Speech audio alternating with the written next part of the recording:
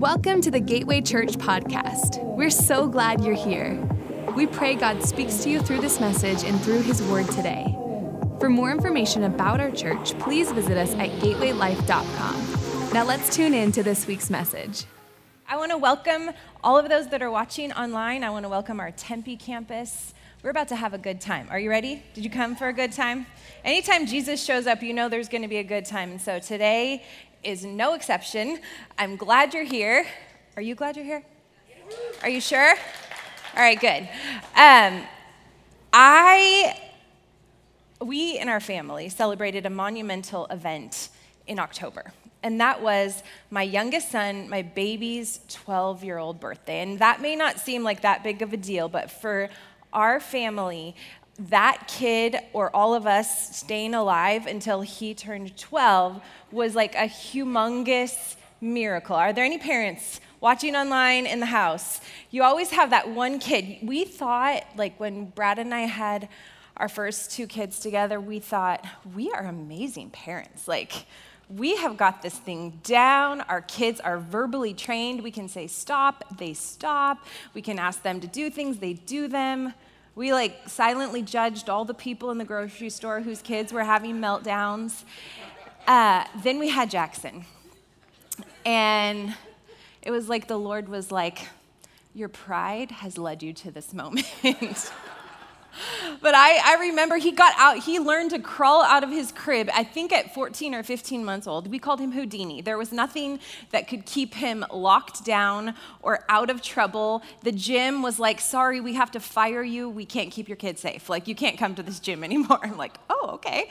The kid walked out of the house in the middle of the, he was crazy. And I thought, I don't know what is happening here, because I had such two really well-behaved children, and now I have Jackson.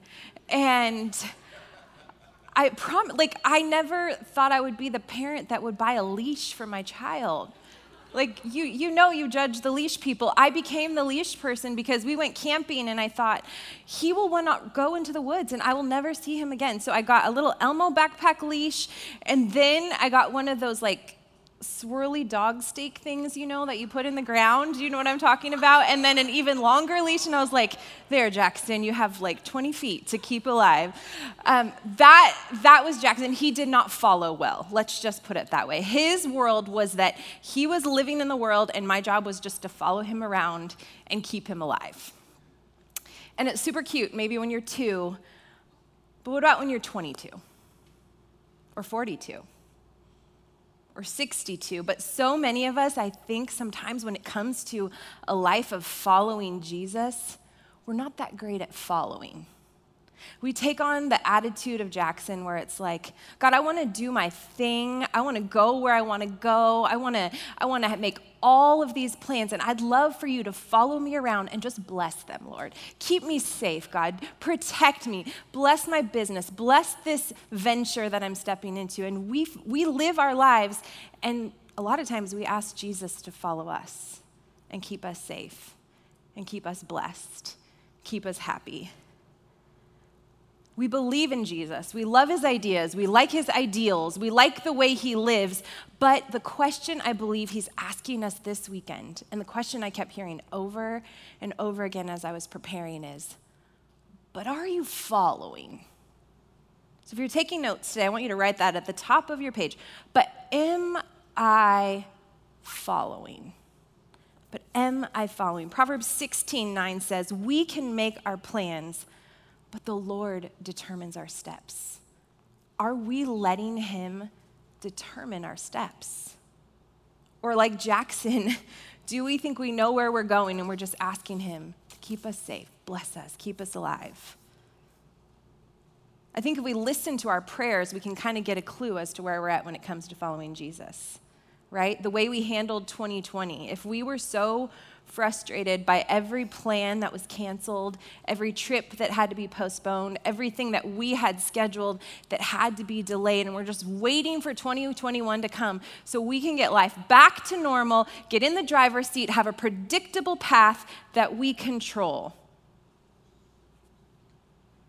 But are we following? Are we following?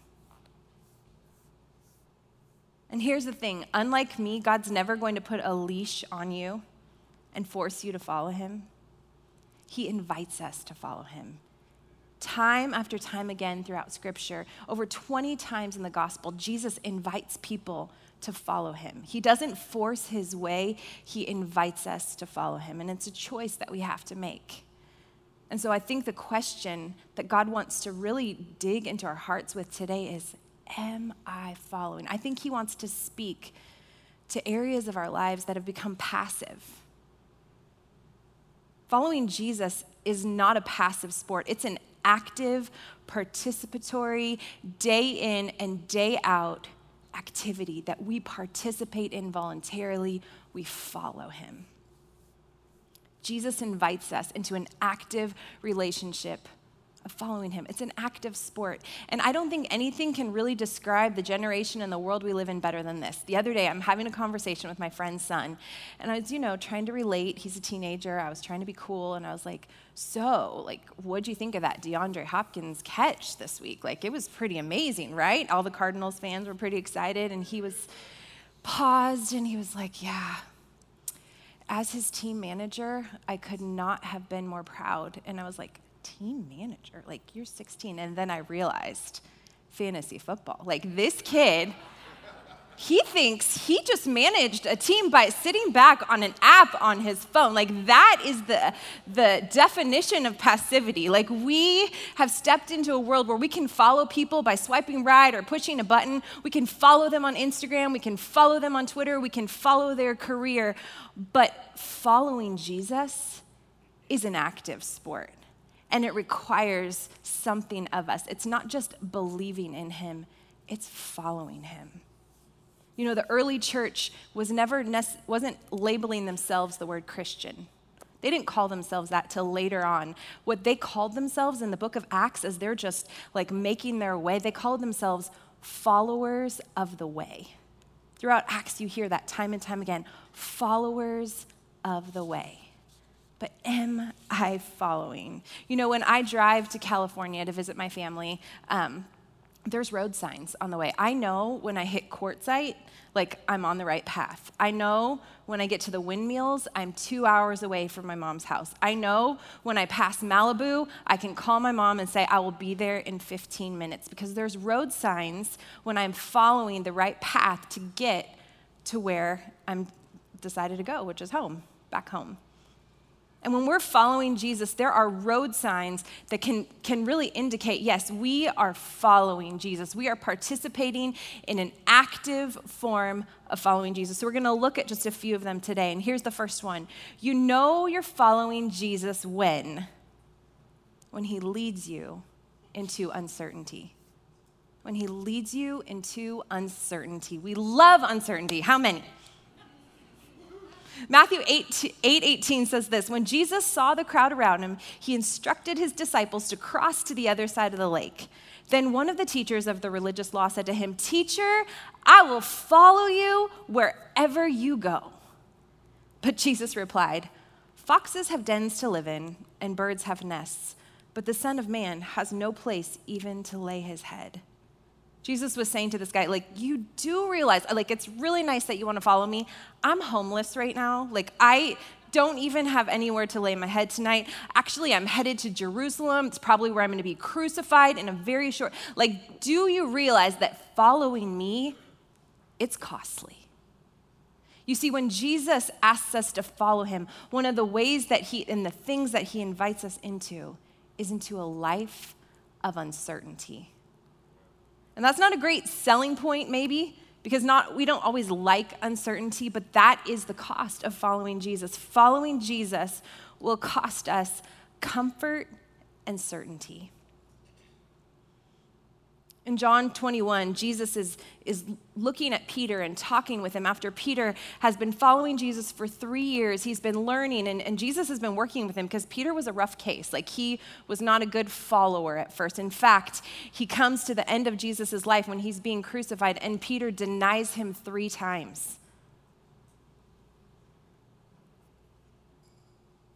And Jesus says, Peter, after he raises from the dead, he comes, He finds him on the shore. He's trying to pick up Peter's head of defeat after he's denied Jesus, and he realizes his life is not what he thought it would be. And he looks him in the eyes and he says, "Follow me." And he invites him into this whole other future. Peter thinks his life is over and his life is just beginning. It's this life of uncertainty. Following Jesus costs us certainty. And the thing I love about uncertainty is it can go by another name. We can look at the life that Jesus calls us into and say, he calls me into a life of uncertainty, or we can look at it as a life of adventure. When he called Peter and Andrew at first, he said, "Follow me, I'm gonna make you fishers of men." It's just this adventure of what does that even mean? What's a fisher of men?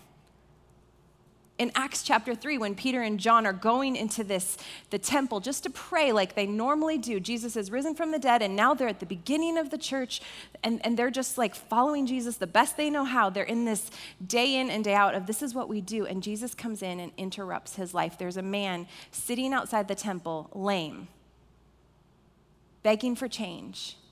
They look up at Peter and he's like, "Hey, do you have any change for me?" And Peter and John, in this adventure of uncertainty, they're like, "We don't have money, but we got something for you." On an average day, on an average trip to the church, just to pray, we can heal you in the power of Jesus. They lift him up, his legs are strengthened, and his life takes on a total different turn, all because they are following Jesus into this life of uncertainty.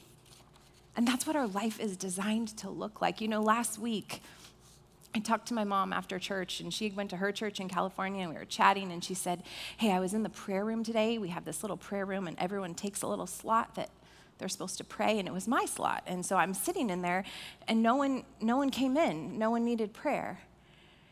And so I just prayed that day, and I said, "God, if there's anyone that needs love today, would you send them across my path? Would you send them to me today? Because I want to love them the way you want to love them." I kid you not, 30 minutes later, she's driving to get some lunch. She encounters this 18-year-old homeless girl who's asking her for change and says, "Do you have any change? I just need some food." And my mom's like, "You need food?" She's like, "Yeah, I need food." She said, "I'll get you some food." So she gets her some food, and then she spends some time with her talking, and she realizes she needs way more than food. The next thing she knows, she's buying her clothes at Kohl's. They go to Kohl's. And the next thing you know, this leads to just not a 2-minute exchange of giving her some change. It leads to her to 4 hours of spending time, this girl in her car, driving, dropping her off at a hotel, paying for her to sleep there so she can shower, and costing her way more than she ever set out for her $5 Chipotle lunch. But this is what the life of Jesus looks like. You might just be going to church to pray. You might just have came today to show up and hear a message, but Jesus has invited you to a life of uncertainty. And if our eyes and our ears are open to hear what he's asking us to do, there will be moments that it will get messy, and your little Camry might have some dirt on it because you invite a stranger in, but Jesus says, "This is the life that I've called you to." You know you're following me when things get messy. You know you're following me when things are uncertain, because the life of Jesus is marked by a life of uncertainty. Paul told us this in Philippians 4:6. He said, "Don't be anxious about anything, but in everything, by prayer and supplication with thanksgiving, let your requests be made known to God, and the peace of God, which surpasses all understanding, will guard your hearts and your minds in Christ Jesus." Paul's saying, listen, this life of following Jesus, it's going to require, you might feel anxious sometimes. It might be uncomfortable for you. You might be tempted to be worried because you don't really know what's going to happen. But this is what you have to do. Don't be anxious. Pray to God. Why? He knew what following Jesus looked like. He was writing those exact words from prison. He's like, this following the way, it's not certain. And so when we live a life that feels uncertain to us and we don't know where we're headed, and it requires more faith than we'd like it to have, that is a sign that we are following Jesus. Somewhere we got this idea that following Jesus is like a life of floating on a cloud, and angels come and they bring you grapes, and you're just enjoying this comfortable life, but we don't see that in Scripture. I don't. In fact, Jesus said in John 16, I've told you all this so that you could have peace. Here on this earth, you're going to have many trials and sorrows. That is the selling point, Jesus. But take heart. because I've overcome the world. Jesus does not promise us certainty in our circumstances, but he always promises us certainty in him.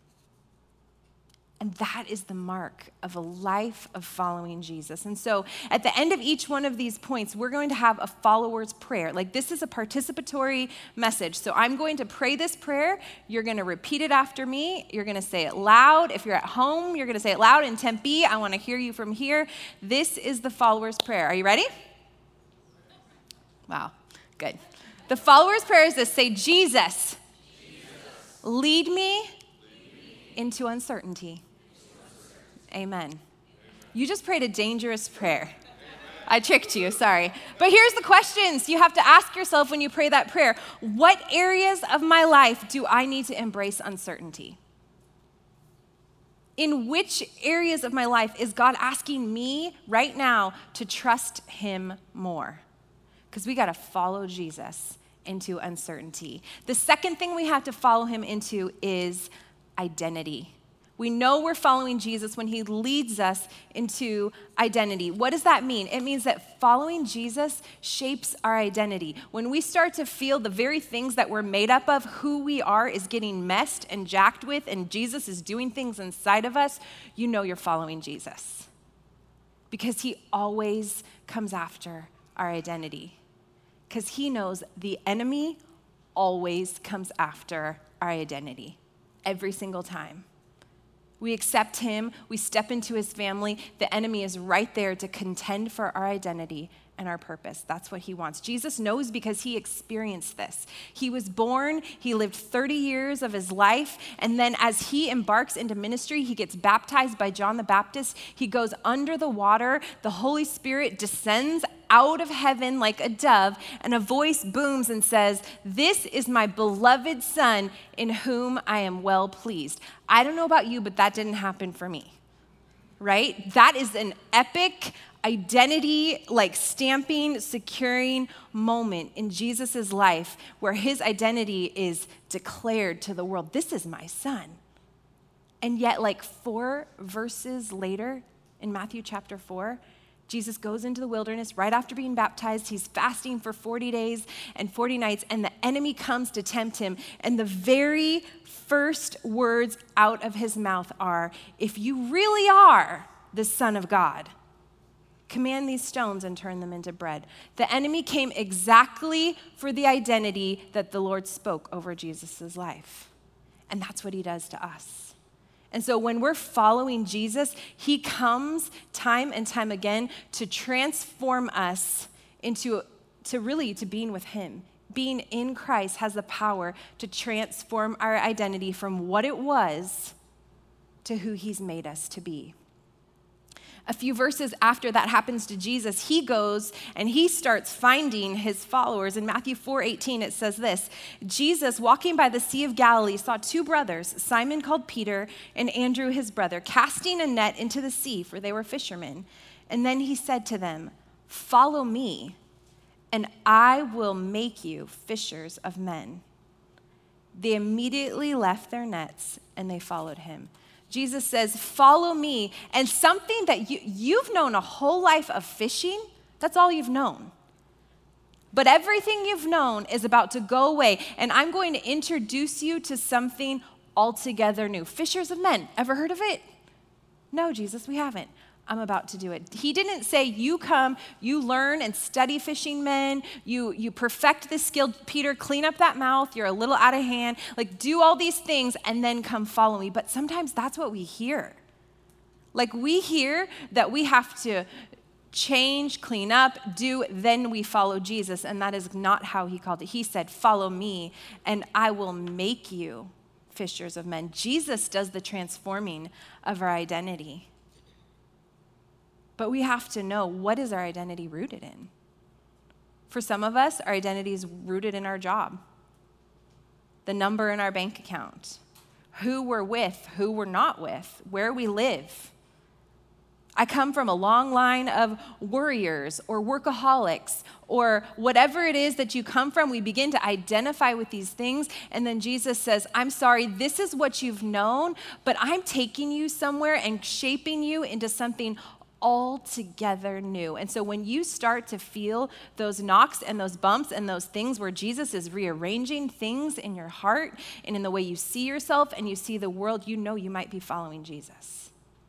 Because he's coming after your identity to transform it and to root it completely and totally in him. It has to be rooted in him. But Jesus, when my marriage is in a better place, then I can get busy following you. When I finally figure out my career, or when I get the relationship that I've been waiting for, Jesus, if you just bring that man, I'd follow you. He said, follow me, and I will make you fishers of men. He does the transforming of our identity. Our transformation so often happens in our activation. So we know when we start following him, he's going to do that work in us. So here's the follower's prayer. Are you ready? More ready than the last time? Okay. Jesus, lead me into identity. Here's the question for us. In what areas does the enemy come to attack your identity? Where does he know you're weak? Where does he come to challenge you? Is it how you're a provider for your family or you're not? Successful, not successful? Where does he come?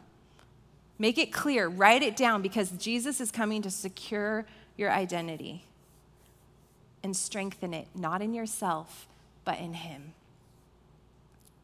The third sign that we're following Jesus is when he leads us into humility. Humility. These are really fun road signs, right? You thought it was going to be like popularity, really good looking. Jesus, you're leading me into lots of blessings and riches. But he's leading us into humility. How do I know? Because Jesus was the embodiment of humility. He was humility personified, the King of Kings, the Lord of Lords, over all the universe, there since creation, spoke the world into existence, and he took on human flesh. The creator becomes the created. Is there anything more humble than that? He said in Matthew 11:29, "Take my yoke on you. Let me teach you this, because I am humble and gentle at heart, and you will find rest for your souls." He said, learn from me because I am gentle and humble. I am meek and lowly, one translation says. You know, the mark of a follower of Jesus is someone that is like the person they're following. So that means one huge sign that we are following Jesus is that people would describe you as meek and lowly of heart. Turn to your neighbor and ask them, am I meek and lowly of heart? If it's your spouse, you could be in trouble. Maybe around the Thanksgiving table, like, hey guys, I know you've seen all my Facebook posts recently. I just want to know, do you guys think I'm meek and lowly of heart? But the mark of following Jesus is one who is meek and lowly of heart. And the disciples had a really hard time wrapping their mind around it, and so do we, because they always wanted to know, well, who's going to sit next to you? Who's going to be the greatest in the kingdom of heaven? Like, when are we going to be awesome? Because we think following Jesus somehow is going to lead to this place of honor and awesomeness, and we're going to be better and special, and people are going to like us, and they're going to call us an influencer, and we're going to influence the world. And he says at every turn, the greatest among you is the one who serves. Like, follow me. Let me teach you this. This is not about that at all. It is about getting as low as you possibly can.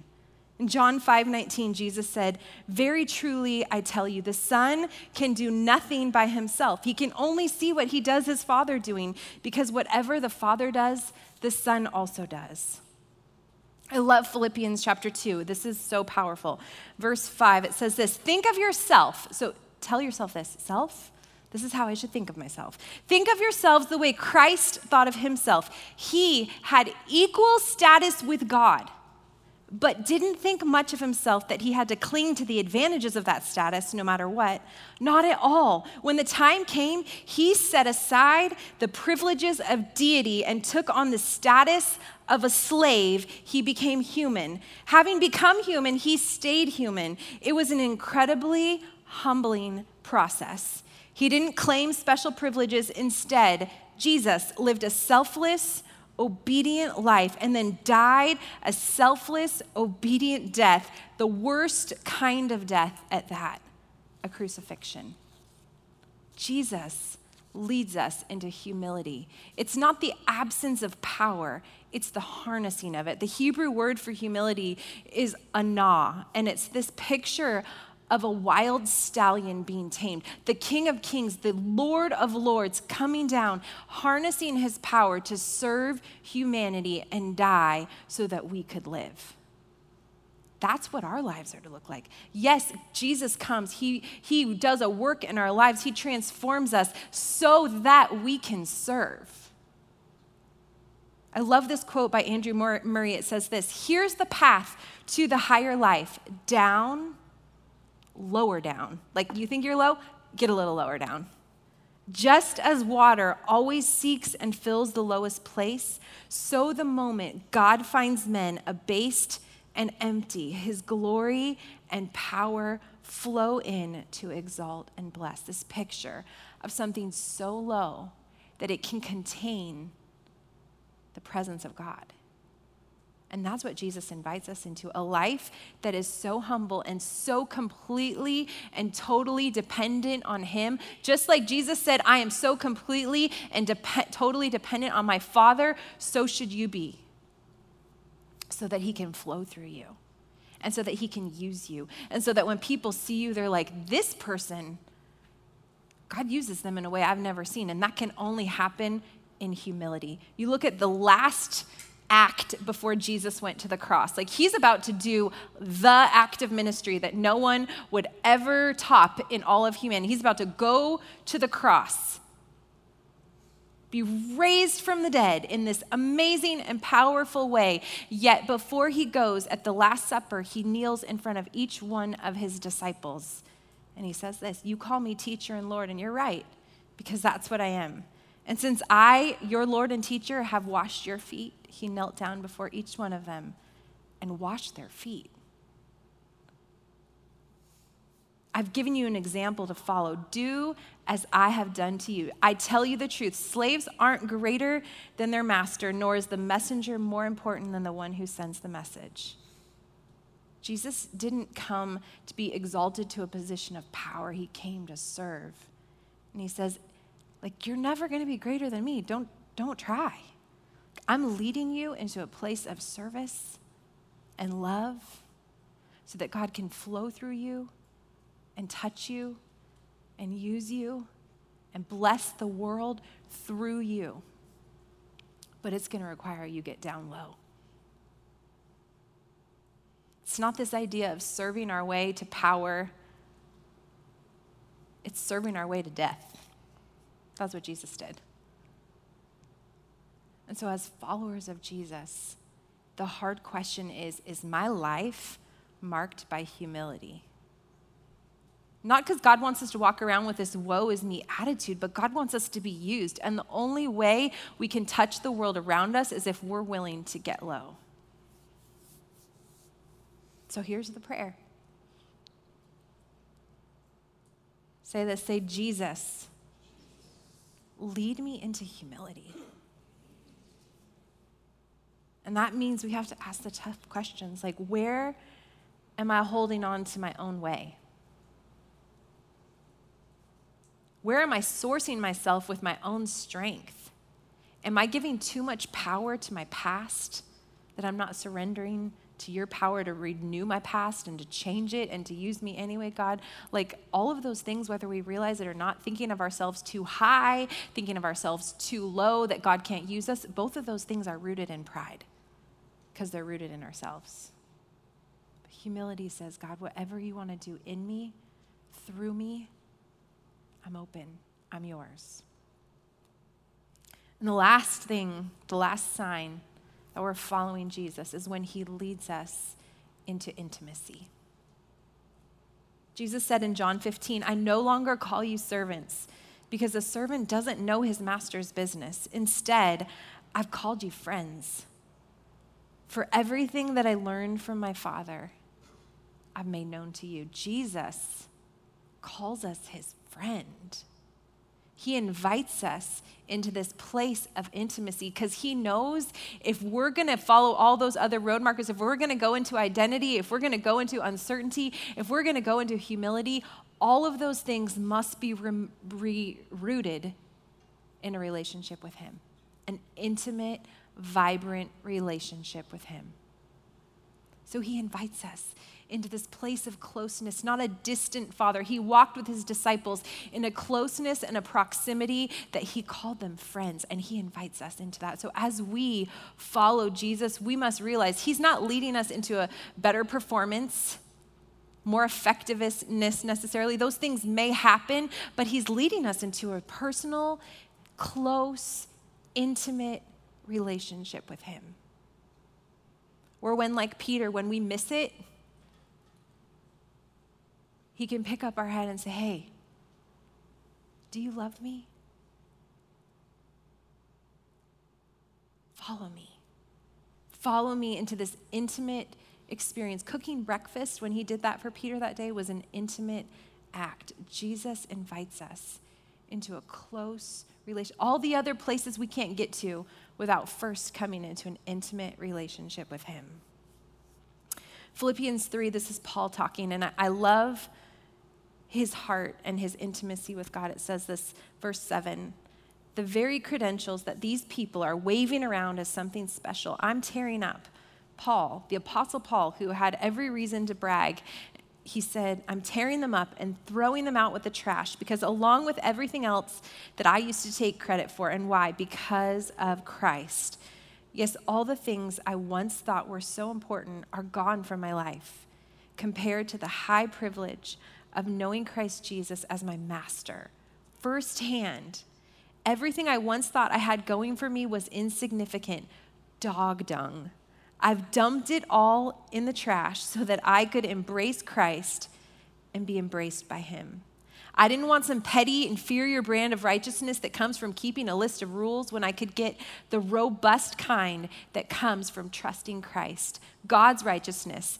I gave up all that inferior stuff so that I could know Christ personally, experience his resurrection power, be a partner in his suffering, and go all the way with him to death itself. If there's any other way to get in on the resurrection from the dead, I wanted to do it. This is Paul's picture of following Jesus, an intimate, vibrant, humble, uncertain, and strong identity follower of Jesus. That's what he's calling us into. It's an invitation. He's not going to put a leash on you and say, you got to follow me and drag you behind. He's going to invite you to follow him. And following Jesus is not a passive sport. It's an active one.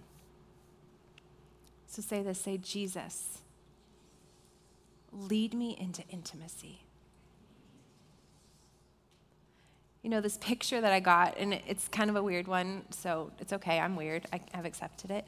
As I close the message is that God was inviting us, and again, I'm weird, I'm telling you this in advance. I love road trips. Not everybody does, but I love road trips. Like, I feel like if I could fly or I could drive, I want to drive. Like, I want to sit in the car with the people I love. And if you have small children, you probably think I'm crazy right now, but I don't think there's a better way to get to know someone than a road trip. So if you're like need dating advice and you're not sure if this person's the one, go on a road trip. Like, I'm just telling you, you will learn what annoys you, how their bathroom, things will come to surface in a road trip that will happen nowhere else. Like, if you have a team that you're leading at work and you're like, I want to take them and do like trust falls and all these things, that's fine, you can do that. But a road trip will suffice. Like, you put people in the car together for several hours and you will see what happens. It's like this exponential relationship depth happening thing. You can know someone for 10 years,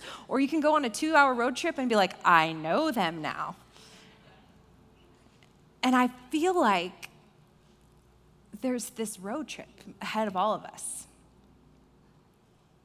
And Jesus is inviting us to get in the car because he wants to take us somewhere that can only happen if we're actively following him. And some of us, I think, have had different attitudes when it comes to following him. Maybe we've been kind of that fearful passenger that's like covering their eyes every, like, I don't know if your mom ever did that, but like one of the air suckers, like every turn, or the like seatbelt pretenders, or a backseat driver, like, God, are we there yet? Because following you is taking you a lot longer than I thought. Like, we're not getting to the destinations that I had in mind. And some of us, we've just had a passive approach. We haven't even gotten in the car yet. Like, we just like, Jesus, I like what he says. That's a good thing for my Twitter. Like, and he's saying, will you follow me? Will you get in this car because I want to take you somewhere? And some of us might be kind of mad because the destinations we're passing, like he's led us into uncertainty and we're like, I didn't sign up for uncertainty, Jesus. Or you feel like he's messing with your identity and you're like, but this, like, I just thought you'd bless me. Things aren't turning out the way. Yeah, because he's making something altogether new inside of you. Or you feel that crushing of humility that needs to be worked out inside of you. Like sometimes we get mad because this is not what we thought we signed up for. But he's saying this morning, like, I'm calling you into really this divine road trip. Like, will you go with me? Because where I'm taking you, you cannot get to without me. What I want to do in you cannot happen lest you follow me. What I want to do through you, it requires that you get in and you trust me. So I believe today he wants to call us into this picture of this road trip. And I don't know about you, but I want to be in on that. I want everything he has for me. Everything Jesus paid the price for me to have, I want it. I want to go where he's calling us to go collectively as a church. So would you stand up on your feet? We're going to go into one more song of worship. And really, I want this to be our prayer, our response to the invitation to follow. If you're watching online at our Tempe campus, as we take this time to worship, let our thoughts and our heart and our mind be, yes, Jesus. Wherever you're taking me, I'm in. And let's respond in worship.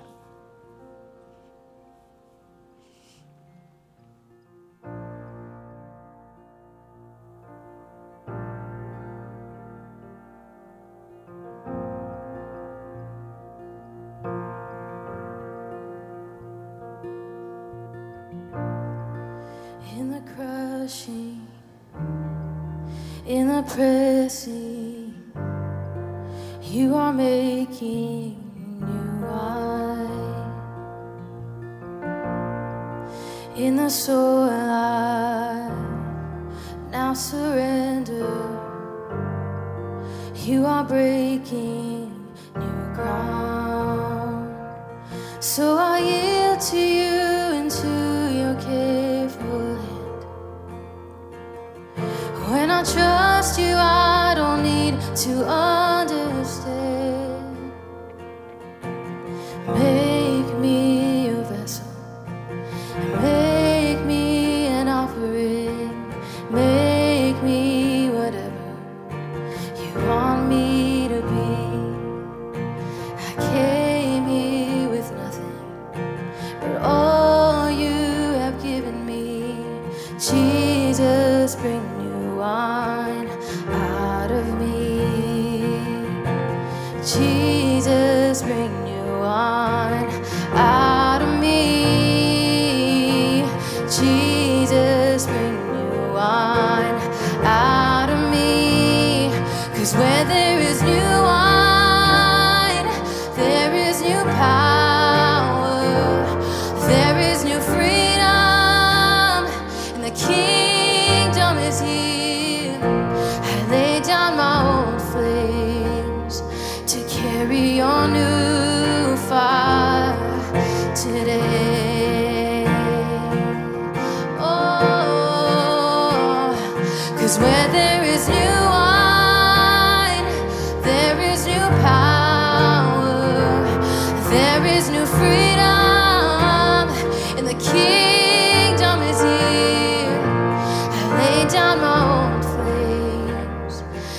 carry your new fire today.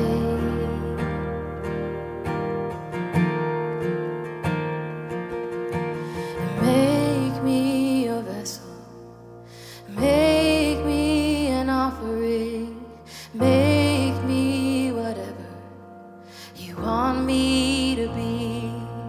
God, I came here with nothing, but all you have given me.